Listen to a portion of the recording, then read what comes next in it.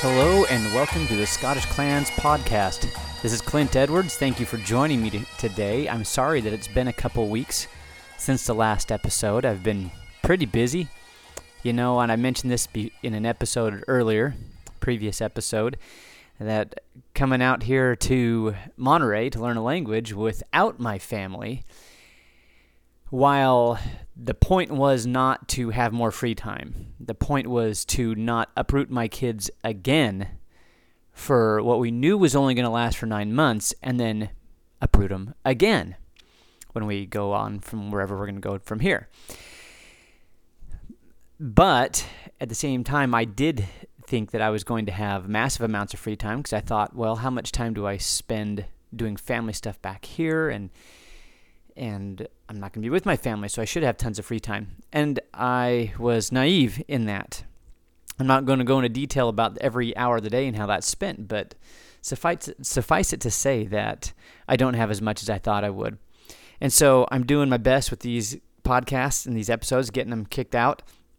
Today, I've got some things I think are kind of central to what we in this podcast have discussed. And when I say we, I mean me and your feedback that you've been kind enough to take some time to offer up. In fact, that's once again how we're going to start this episode, because I feel like it's important to address this whole podcast idea for me was meant to be the beginning of a dialogue between me and other people who are interested in the same subject, and people who are coming from different backgrounds and have come at this from different angles.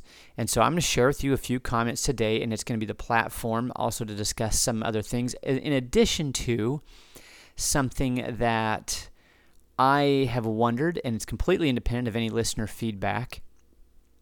It's just something I'll tag on the end of this episode that I think will be interesting for you too. And I think it's a really big deal, because we all have, maybe any of us have Scottish ancestry, have a mix of Highland and Lowland ancestry, or not. Maybe some of you, maybe you're only Scottish ancestors. You live in Canada or the U.S.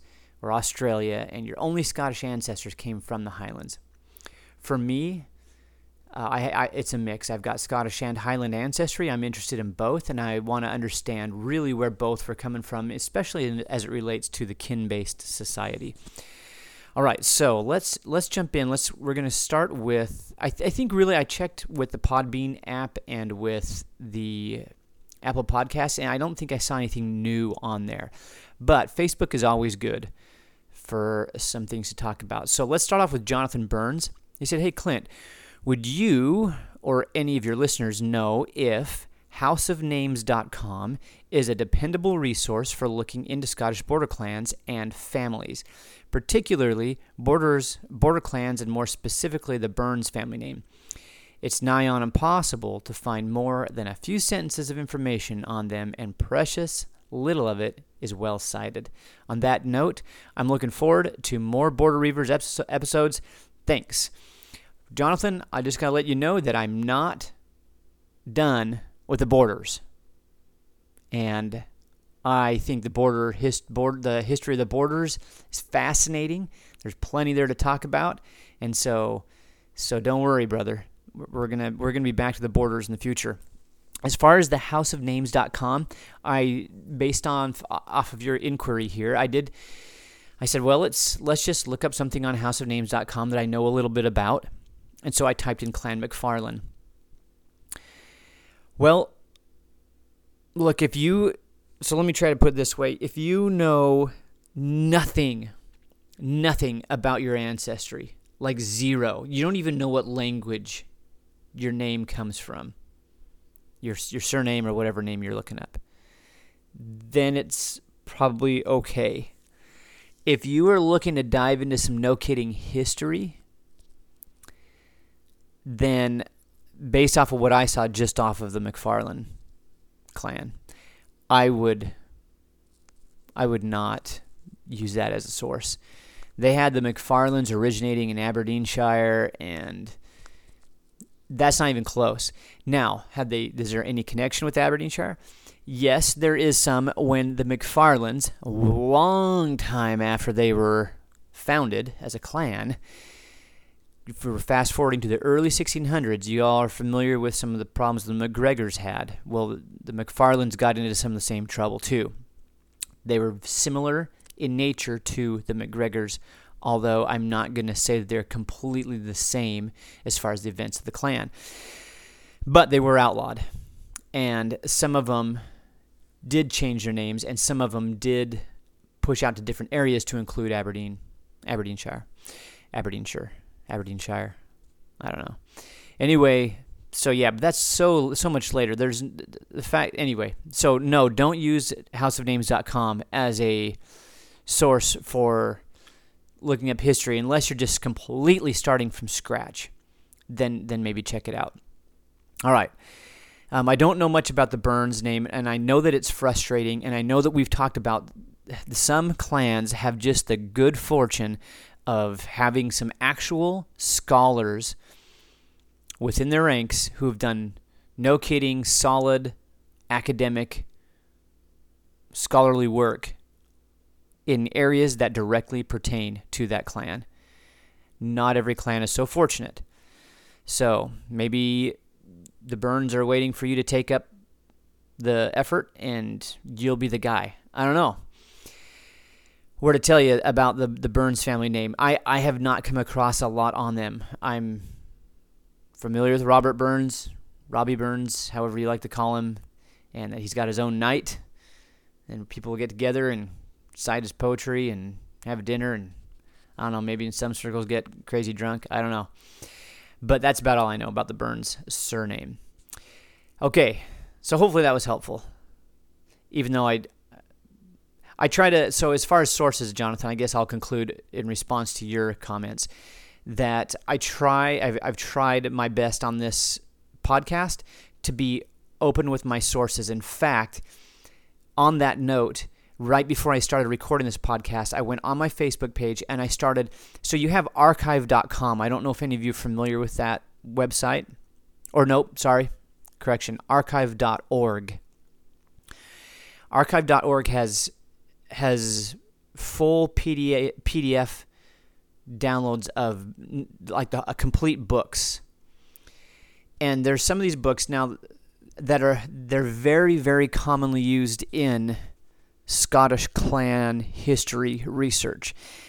Not all of them are flawless, but they have information in them that is worth digging into them for. Some of them were written in the 1800s, so a long time after the events are describing, hundreds of years. Other times, in the case of the genealogical history of the Earldom of Sutherland, which I've quoted at length before, that was written in the first half of the 1600s when the clans were still a thing. And it was written by a Gordon. I think it was Robert Gordon. And the Gordons were a clan. They were lowland in nature. And that's going to bring me to a comment that I have on deck for just a few minutes. But anyway, the value of that is that it's written at the same time as the clans were still in full force. And he's describing, in many cases, history that only happened roughly 100 years before his time. And so he's not, in relatively speaking, he's not really far removed from a lot of the events that he describes.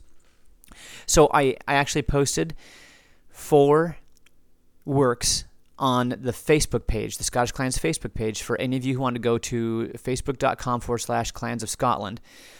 For the Scottish Clans Facebook page, you can look into that, and then you can also look at other things that have been written, and you can download. That's another important thing about that website, archive.org, and those sources I put on there. You can download the PDF to your computer. So you have it right there. You don't need to worry about internet connection or how good the connection is. You can just bring it right up, read. I think in some cases you can even highlight depending on your Adobe software. And anyway. All right, moving on to Megan Robinette. Hey, I've just run across your podcast channel on Spotify and was wondering if you would talk about Clan Mackay, or if you talk about the Clan Mackay any, or if they're mentioned in any episodes. So I would say that actually I did mention them in that little mini-series I just recently did on, you had the clan name and an earldom with the same name, and kind of untying that for people, helping untie that knot and understand that a little bit better. When I was talking about the earldom of Sutherland and the Clan Sutherland, I did mention the Mackays, but I have not done a specific episode on them. Now, on this note, the Mackays are interesting because of who they are and where they come from. I believe they're one of the earlier, when I say this, I want to make sure I say this accurately. On one of the previous episodes, and on a few of the previous episodes, I've said that most of the Scottish clans trace back to where they actually get the name that they ended up becoming surnames and things that we would recognize today, and the label of the kindred and who they claim descent from. A lot of them are coming out of the 1200s and 1300s. Some come from before that, however. A few examples would be the MacDonalds, the MacDougals, McRorys, but another one would be the Mackays, and they're tied in with the Mormaers, or that was the early word for the Earls of Ross, and they're tied up in some rebellions against the Scottish crown, and there's some kinship going on there, and competing claims to thrones and stuff, and I have not really found a good source where it just helps me connect all the dots on this, but this is something I'm interested in digging into. So hang in there with me. I'm not promising it's going to be the next episode, but yes, Clan Mackay is on the radar. Clan Mackay, whatever. Mackay is closer to the original Gaelic pronunciation, but I understand, especially here in the United States and maybe Canada. I don't know. I've never lived in Canada. I have been there, but I don't know how they do it there, but here it's usually Mackay, or even in a lot of cases Mackie. I've seen that, like even a town in Idaho that's called Mackie.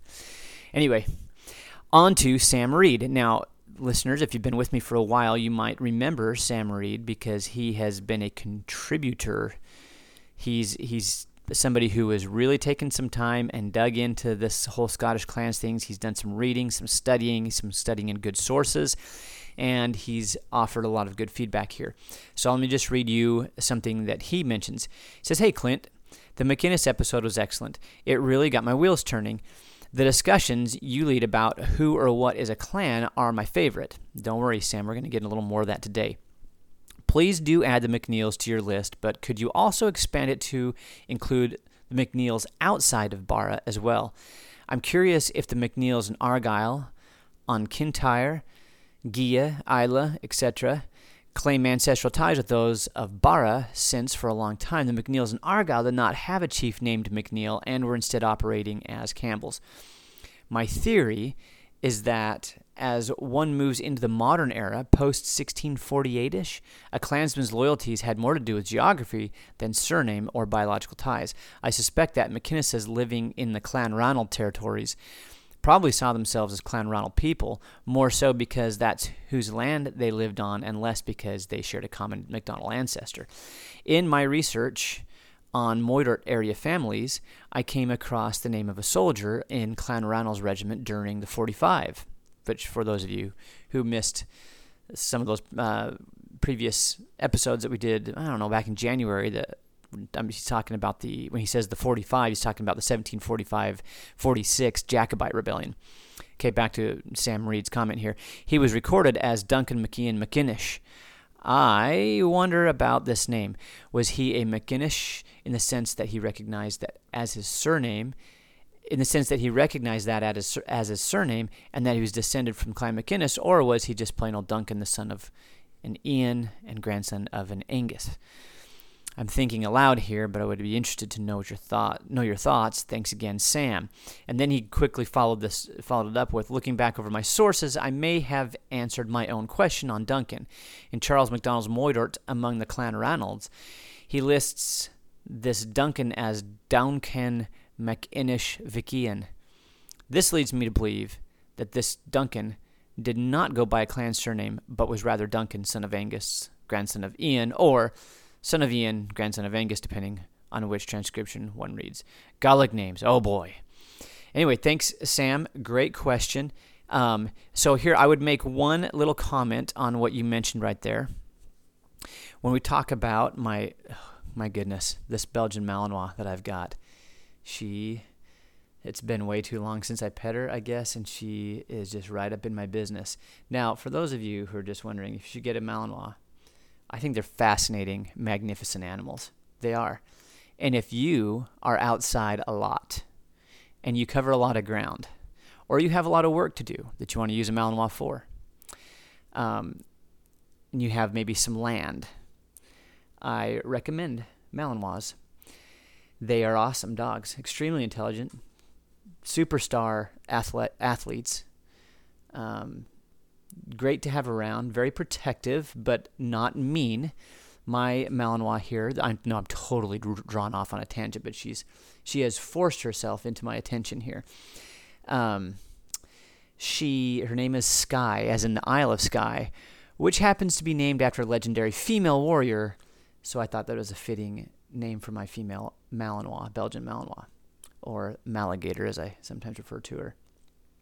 Anyway, when I bought her, I had 16 acres and a lot of acreage around that. That wasn't mine.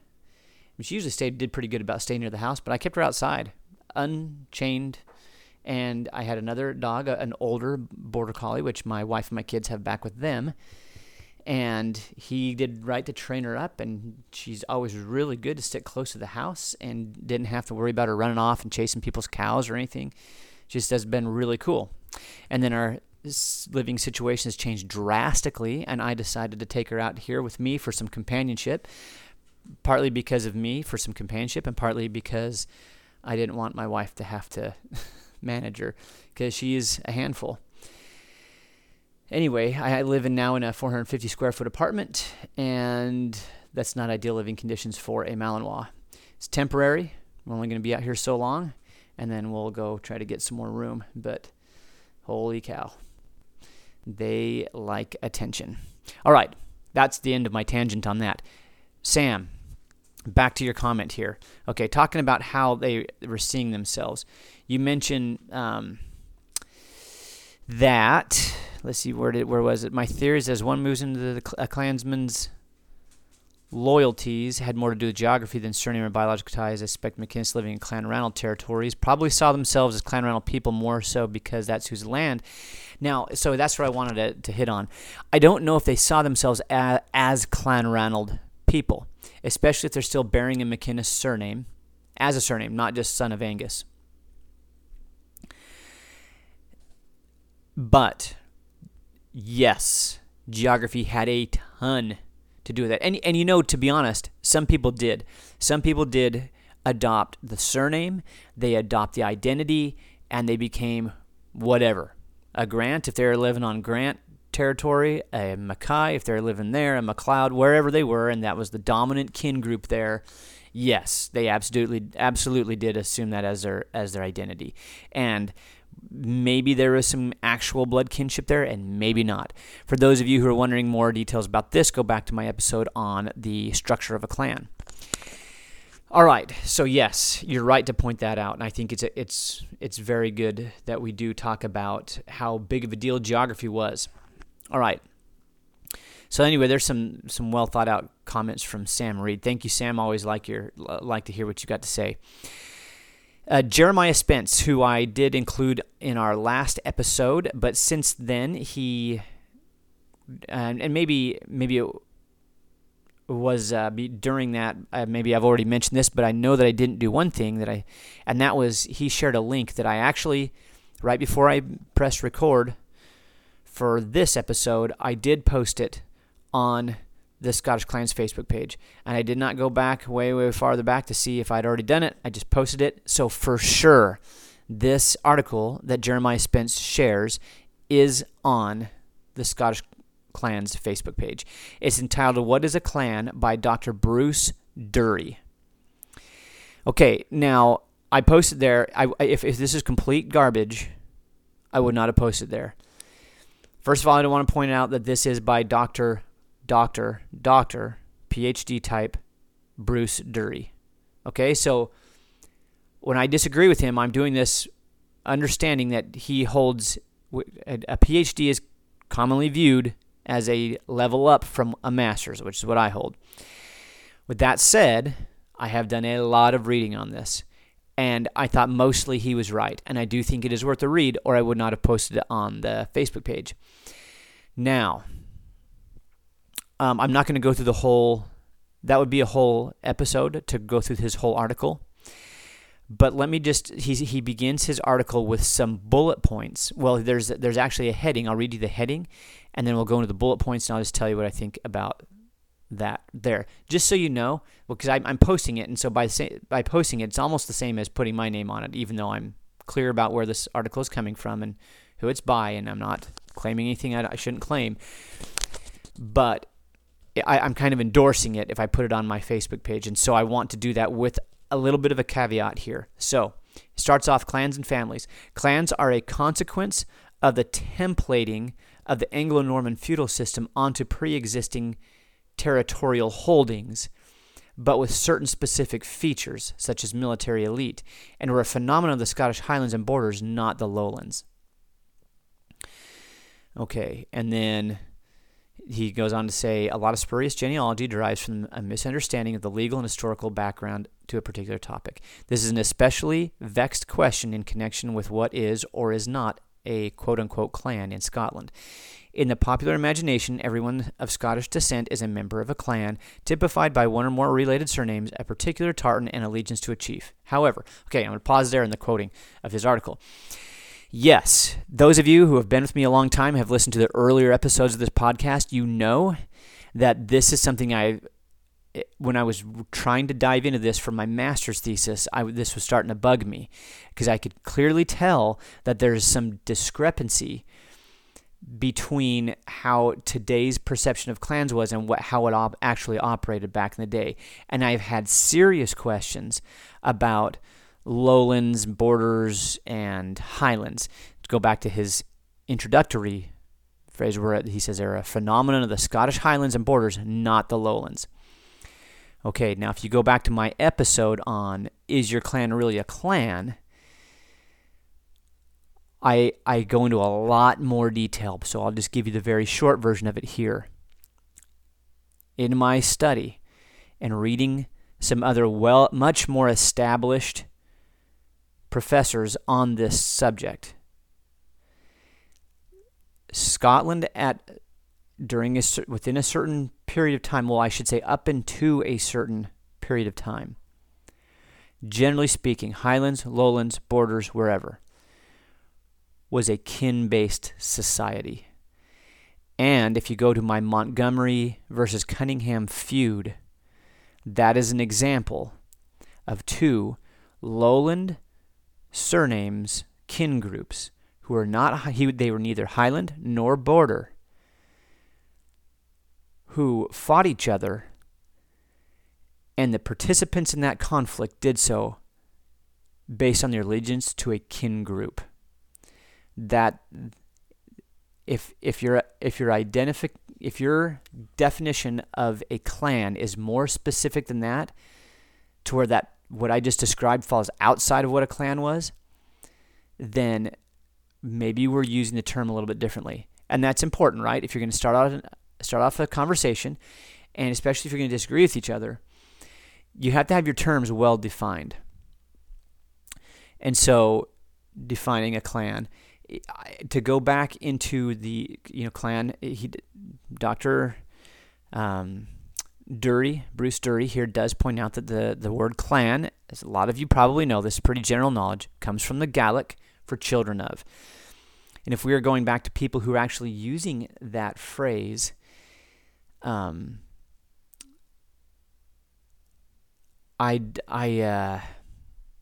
sometimes wonder how they would have thought of it, a clan or not a clan. Anyway, I talked a lot more about this in that previous episode. Is your clan really a clan? I don't remember which number it was, but that's the title, and I've got my titles to all of them, so it should be easy to find. All right, so going to his bullet points here. The first one is, clans were a Highland and Borders phenomenon not applicable to the families of the Lowlands, where the majority of the Scottish population lived then and lives now. Okay, so I just addressed that, right? There are very clear cases of Lowland families, not in the Highlands nor in the borders who operated along kindred lines, and this would extend not just that central belt between Glasgow and Edinburgh and along there, but it would also extend up the east coast of Scotland, right up through Aberdeenshire and all. So it's not, when we say lowlands, it's not a north-south deal. All right, so you can get into the Gordons, you can get into the Forbes and the feud. I did a whole podcast or a whole episode just on that feud right there. And if that wasn't clan warfare, I mean, I'm sure to tell you after reading through that a lot, it's looking really similar to what was going on in the Highlands and borders. And so I think we're trying to box things up in these tight little categories where you can place them neatly on a shelf and clearly see the distinction between them. I don't think it was quite that clear. I don't think it was quite that clean and neat. The next bullet point says clans were not just and not even a kinship group. Absolutely true. Absolutely true. Clanship, once again, going back to not these neat, tidy little lines within any given clan's territory. Even amongst those people who identified as part of the clan, there is not necessarily a genetic link.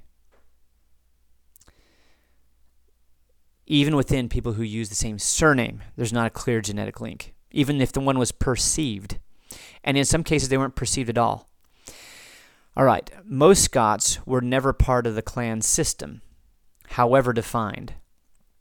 I don't know. Within a certain time period, I don't know.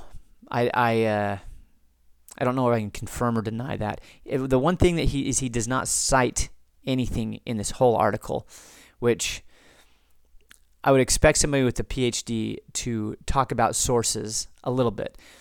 Not just in proving him right or wrong, and like how can I check his accuracy, but just if I'm more interested on something he mentions here, there's also the value of having it cited, and I can I want to read more on that. I can go to this source. Okay, got it.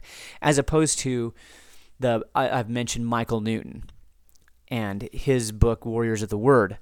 I have used his bibliography and his cited works in there as a treasure trove of places to go, and I even scratched the surface because it's several pages long of sources, and the book's well cited, and so there's value there. And so none of this is value. So when he says most Scots were never part of the clan system, that's a pretty big statement. But I can't argue with it. But I also I would be hesitant to wholeheartedly throw my support behind that statement. The next bullet point, the term quote-unquote clan ceased to have any real meaning post-1746 and assumed a different meaning post-1820. I think I know where he's going with this. I can pretty much agree with this. When he says cease to have any real meaning post-1746, I believe what he's saying there is no longer is a chief a war leader, his identity as the leader of men in combat, that he can personally call up completely independent of the government. Yes, that would be a hard bookend to that existence. If that's what he means by that, then I can go along. Did the feeling of kinship within a clan, and because keep in mind, being in a clan was more than just a small army. There is a lot more going into it. The thing is, and I think the reason why we associate clans with military so strongly is that most of the things we see them do as a kin group most of that's military. I mean, you can find things, some economic endeavors that they go into as a group, but you really have to read between the lines and get into some contemporary sources, and it's just the military aspect of clanship is high visibility. It's really easy to find. All right. Clans have no formal place in Scots law. This is the next bullet point, by the way. Clans have no formal place in Scots law, although chiefs do to some extent. I don't know enough about Scots law to even discuss that. I'm just going to defer to him on this one. Tartans, although in some cases ancient, did not have the one-to-one relationship to surnames as is now affirmed until the early 19th century. Absolutely true. So he goes. The article is quite a lot longer article. It's actually a lot of material here, and so I do encourage you to read it. There's one more thing that I want to discuss on here. One thing that I'm not sure if I can get behind on this, which is that the templating, the Anglo-Norman, the clans are a consequence, one of several consequences of the templating of Anglo-Norman feudal system onto pre-existing territorial holdings. That's where I would disagree, and I'm disagreeing. The work of John Bannerman is interesting on this. What he refers to as the kin-based society. There's evidence of a kin-based society a long time before the Anglo-Norman people are introduced into Scotland. Now, maybe I would need to, and I have not read this whole article, and perhaps I could. He unpacks that a little bit more. I opened it up and got into it right before I started recording. I knew I just read that. But guys, the clan system, and he talks about the clan system as compared to what it was in Ireland. And they weren't. He's right. The clans in Ireland, it was not the exact same thing. Although they're probably starting from a common root. You know what we do in our lives is we tailor and adapt to our own circumstances. And the Scots were not in exactly the same landscape or political circumstances as the Irish were. But now he mentions that the Scots, the people who founded the kingdom of Dalriada, all came from Ireland to Scotland. I'm not going to refute that, but I am going to say that is a subject of debate. Alex Wolff has taken a side on that. I think it's Eric Campbell has taken a side. Anyway, you can listen to the scholars debate. I guess my main point is that's not a settled issue, the origin of the kingdom of Dalriada, as it is commonly painted sometime in the early 500s. Fergus Moore MacEirich takes a hardy band of pioneers and pushes in and conquers or peacefully settles or somehow introduces his group into the southwest Highlands and Isles, the southern Hebrides and what became Argyll, and they introduce themselves into that area and become the Gaelic-speaking kingdom of Dalriada and introduce the Gaelic language into previous Pictish territory, so on and so forth. That is not a settled issue. It is not completely agreed upon whether it happened like that, or if it did, but with some variations on that, or if it's completely wrong. And there's all sorts of argument on that. So to just state it straightforward, like especially as a scholar, if you have a doctor at the beginning of your name, then we expect some scholarly work on this. Now, I don't want to be too hard on Dr. Dury here, because I got to accept the audience that he's probably writing this for. People write differently when they're writing to a group of other scholars. And the problem with that, as I've mentioned before, is that it's dry. It's not fun for an average person to read or listen to. Now, if you're neck deep in the subject already, you're familiar with a lot of the work that's already been done on it by other scholars, and you have that kind of a framework to go into it with, then you're getting a lot more out of it. But for somebody who does not come from a really strong scholastic or scholarly background on the subject, and then to read scholar talk or listen to it, is boring, it's dry. Because they're writing with the assumption that other scholars are going to read this and they're going to break it down. And if their stuff is not really well explained and really well sorted or cited, then it's not going to withstand the scholarly criticism that is sure to encounter. And so maybe that's part of why he doesn't cite things very much here. I'll give him the benefit of the doubt. So on the I'm going to go back into this, that I do not believe that there was. I'm gonna refer to the clan as a kin-based society, and I got it that it's more complicated than that, and Dr. Dury points that out. It is more complicated than that. Geography has a ton to deal with, as Sam Reed was pointing out, and Dr. Dury goes into that in his article as well. The landscape of Scotland and Ireland are different landscapes. Now, that's a little bit of a flawed premise to go on, because he says, well, the Irish landscape is more open. It doesn't have these natural mountains to defend your little glen that you can use for protection.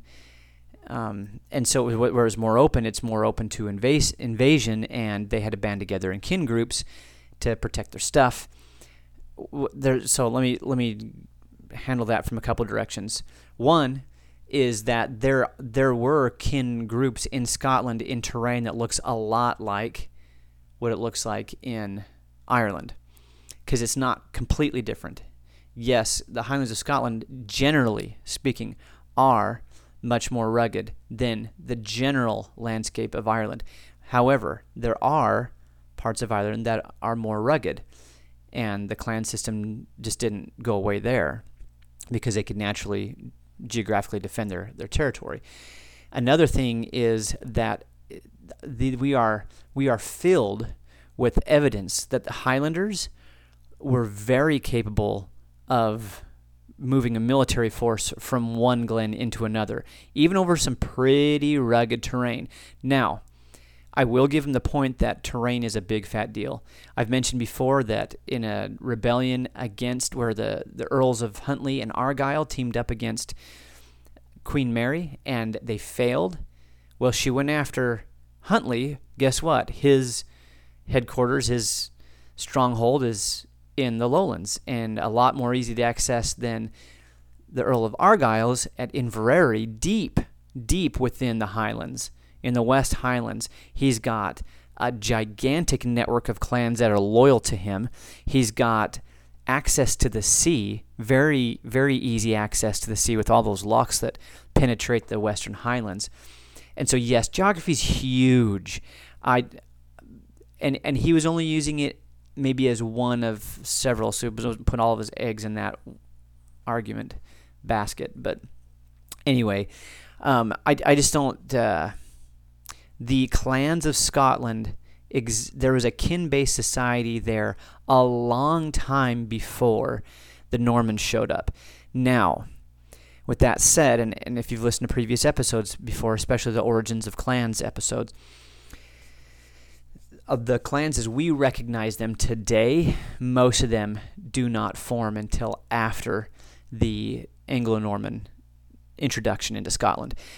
Now, with that said, I said mostly, because even within this episode I've mentioned exceptions to that, right? With the Mackays, the Somerled, his descendants, the MacDonalds, the MacDougals, they were their clans, the names even that they take from their clans, that's all pre-Norman stuff.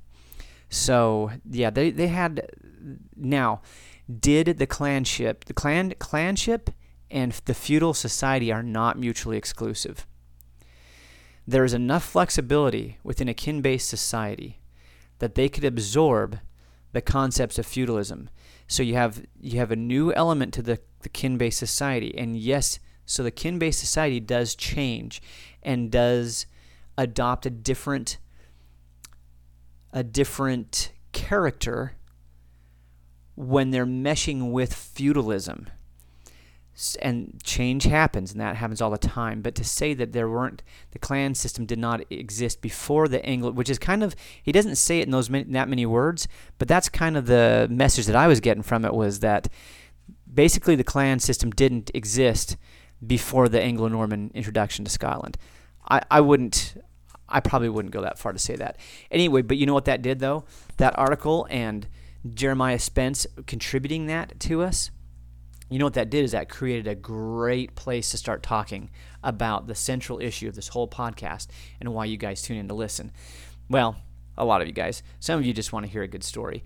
And I'm sorry I didn't provide that in that, but it's a key topic, and it's one of the reasons that we have this going is so that we can discuss the Scottish clans, not just the individual histories, but the nature of clanship, some of the concepts and ideas behind the history that we love so much. So thank you, Jeremiah Spence, for sharing that with us. I just wanted to point out a few things before I turn everybody loose with that article, especially when I'm going to post it on my own Facebook page. So that being said, please read it. Please dig in. And if there's something that he says later on that, I just completely missed it, then go ahead and bring it up and let me know. And I'm not claiming to talk about this subject from a position of omniscience. I'm figuring it out as I go, and I've learned a few things, and I don't know a lot of other stuff. So, yeah, that's what I got to say about that. The Malinois back. I haven't petted her for at least 5 minutes, so she needs some more love. I'll tell you what, for all the YouTube videos that you would watch on a Malinois, just tearing into somebody and wanting to eat them, just keep in mind that they're trained to do that. This sweet little dog that I've got here, she's not really that little, but she's not huge. She's 60 pounds even, I think. She has never shown aggression when I've had her out in public, not toward other dogs and not toward other people. Now, I did have a guy, when I very first moved into this apartment, come in to fix my furnace that wasn't working, and she wasn't sure about that guy, and she let it be known. So she is protective when she's in space that she considers her own, and when she's got people that she considers her own, part of her pack. She takes that pretty seriously. But going out into public places, I'm so not worried about her doing something stupid that's going to get her and me in a lot of trouble. So, yeah. Oh, less tangents on that. Let me share with you something before I wrap this up. I want to share with you a little project that I did, and this is a long time ago that I did this project, and it probably is going to lead to more episodes. But I think the concept of this is worth bringing up right now, and that is this question: were the Highland clans? We talked about this discrepancy between Highland and border clans, and when I say that Scotland as a whole was part of a kin-based society, I'm not here to tell you that it was the same throughout all of Scotland. So hopefully when I said that before, all of Scotland was part of a kin-based society, and you're like, well, this guy's bogus, I'm out of here. I do want to tell you that I do believe that clanship looked different in different areas. And there's a reason, a very well-earned reason, why the Highland clans are so closely connected to a martial lifestyle, warlike. I thought, okay, were they really, or is that just a perception? Okay, so let me tell you my sources I did for this little project. So I use Wikipedia a lot. Now, I know where Wikipedia is getting their information, and so that's important here. But Wikipedia provides the information in a really, especially when you're doing these broad strokes deals like I have done in previous times. I've told you about it. Like recently, the geographical distribution of the clans during the 1715 and 1745 Jacobite rebellions. In those episodes, I use the heck out of Wikipedia. It just it collates or consolidates.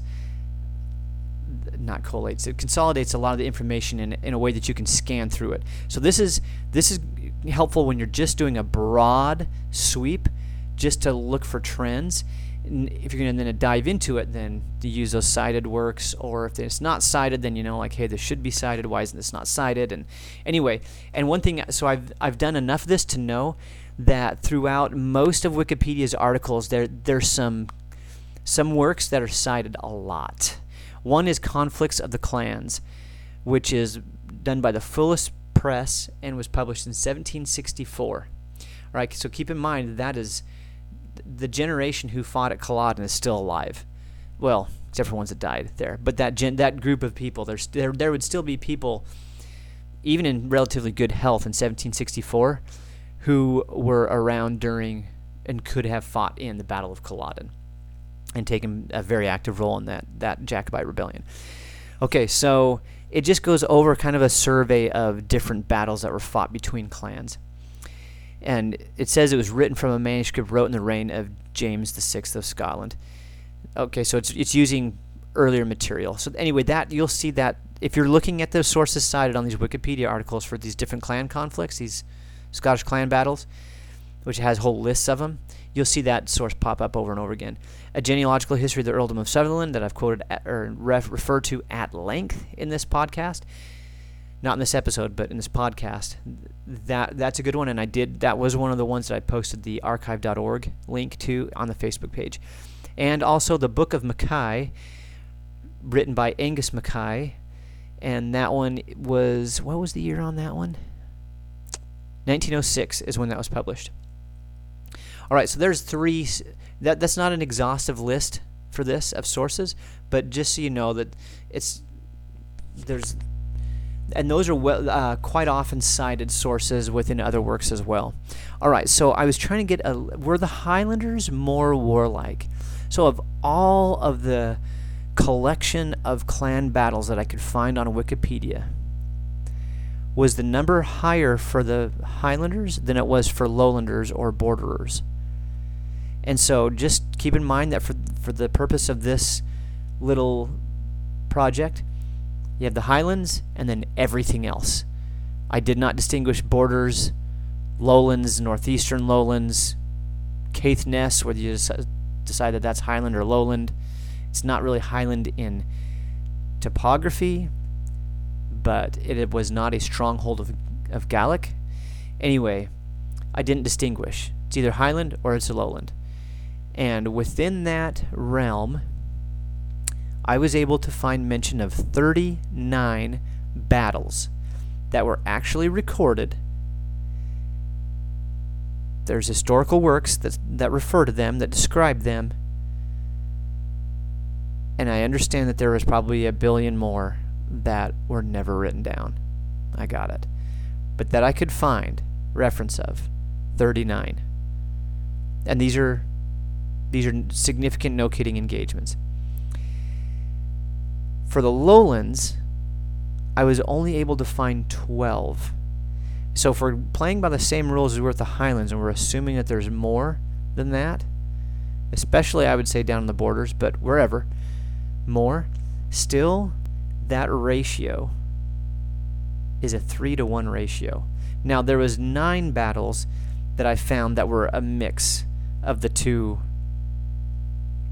and the rest of the battles weren't really clan battles necessarily. I'm talking about specifically you have one kin group and maybe some allies against specifically another kin group and maybe some more allies.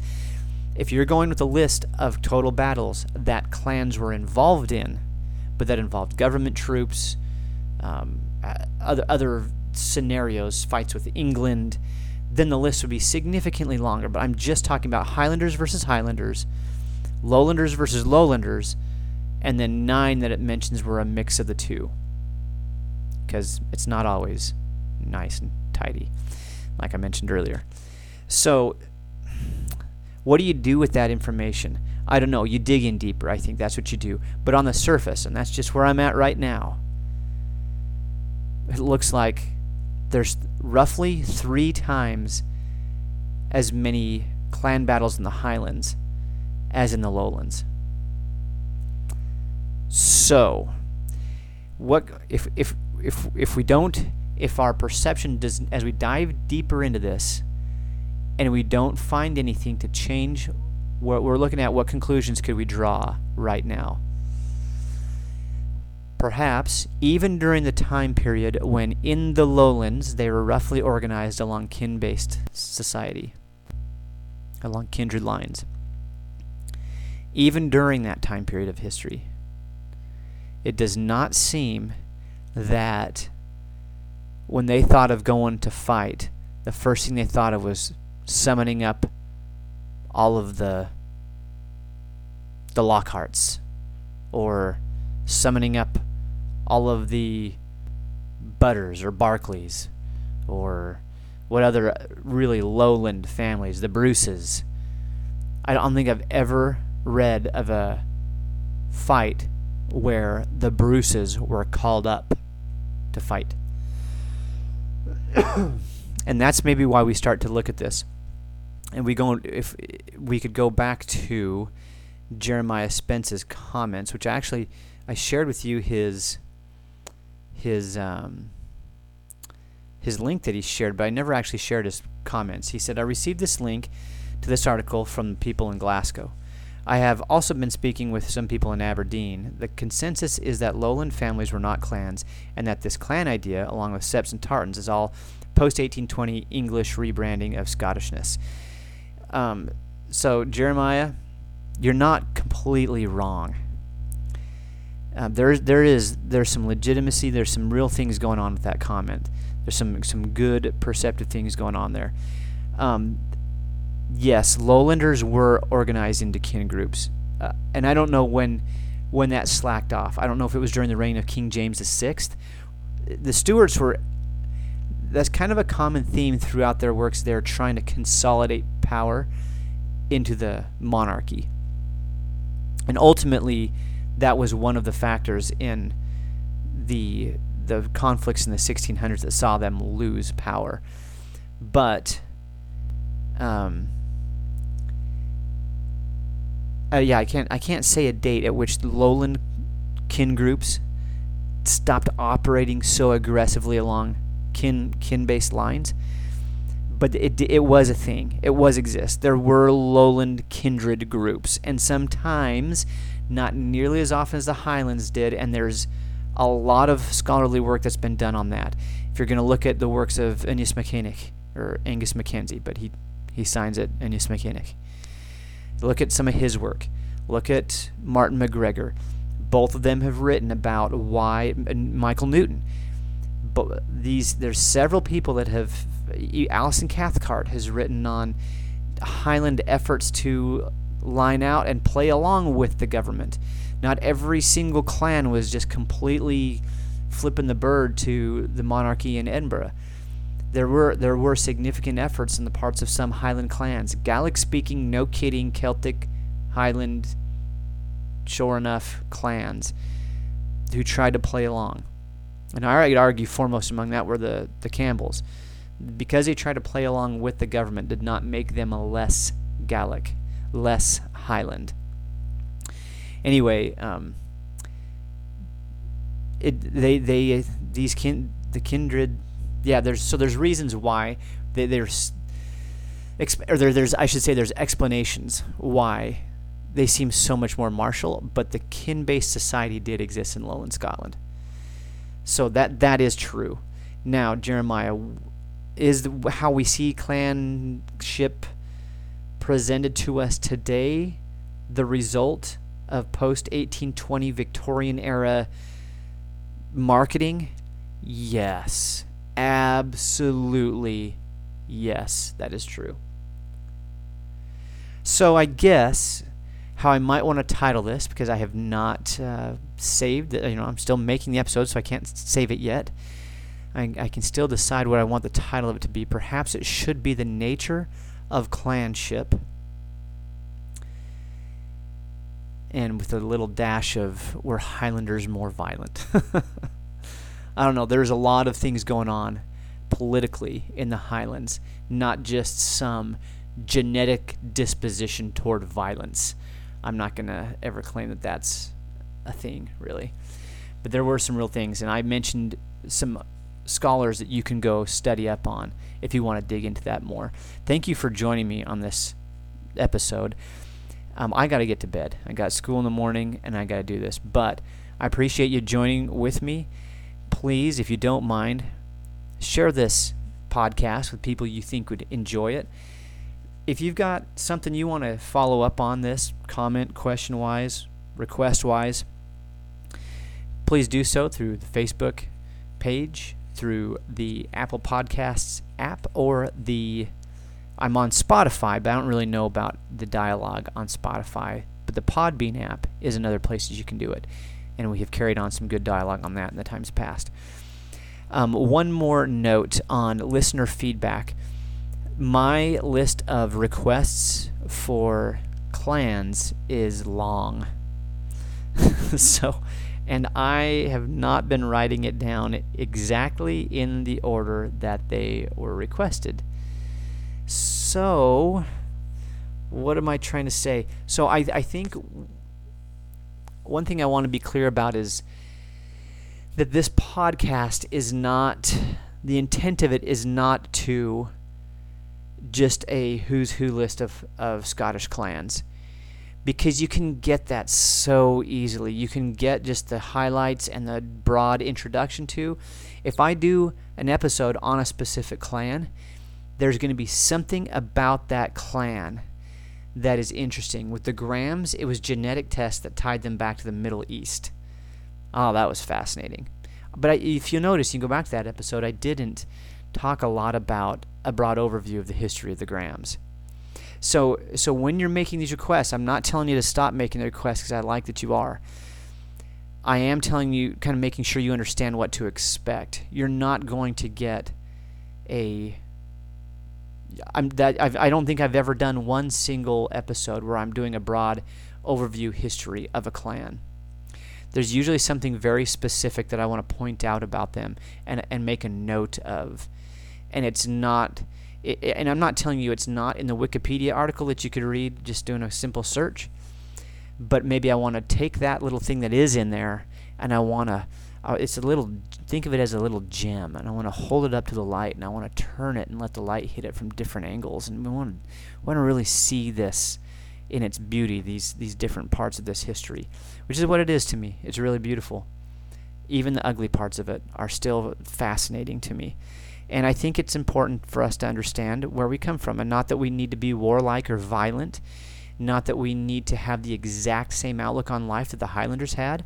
Frankly, I think they should have written more stuff down. And I know they did during a certain time period, but I'm a little bit perturbed at earlier Gaels that they just thought that they would pass everything down orally.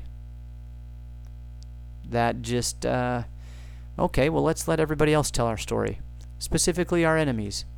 Let's let the English tell our story. Let's let other Scots, but from the Lowlands that don't even speak the same language, let's let them tell our story. Hey, I know, we're ancient Picts or Caledonians. Let's let the Romans tell everybody else about us. Well, how about you tell your own story? Because guess what? Somebody's going to come along, or not everybody's telling those stories that you guys are memorizing and spending all that effort to store in those sharp brains of yours. But how about just writing some stuff down? How about that? The technology existed at the time, but there was it seems like, and what I've learned, there's a deliberate resistance against it. I know some of the Gauls wrote some things down and used some different scripts and stuff like that, but that's not what I'm talking about. I'm talking about no kidding histories, like the Romans were writing, like the Hebrews were writing, like the Greeks were writing. I mean, look, we have this treasure trove of information about their societies, and then we have pottery shards and what's left of hill forts and whatever else to figure out people in Scotland, and it just seems lame that they didn't write things down. Anyway, there's my little soapbox. Not that it will do any amount of good to people who are long gone. But thanks for joining me today. I'm glad you did, and I'll hope to have you with me next time. Goodbye.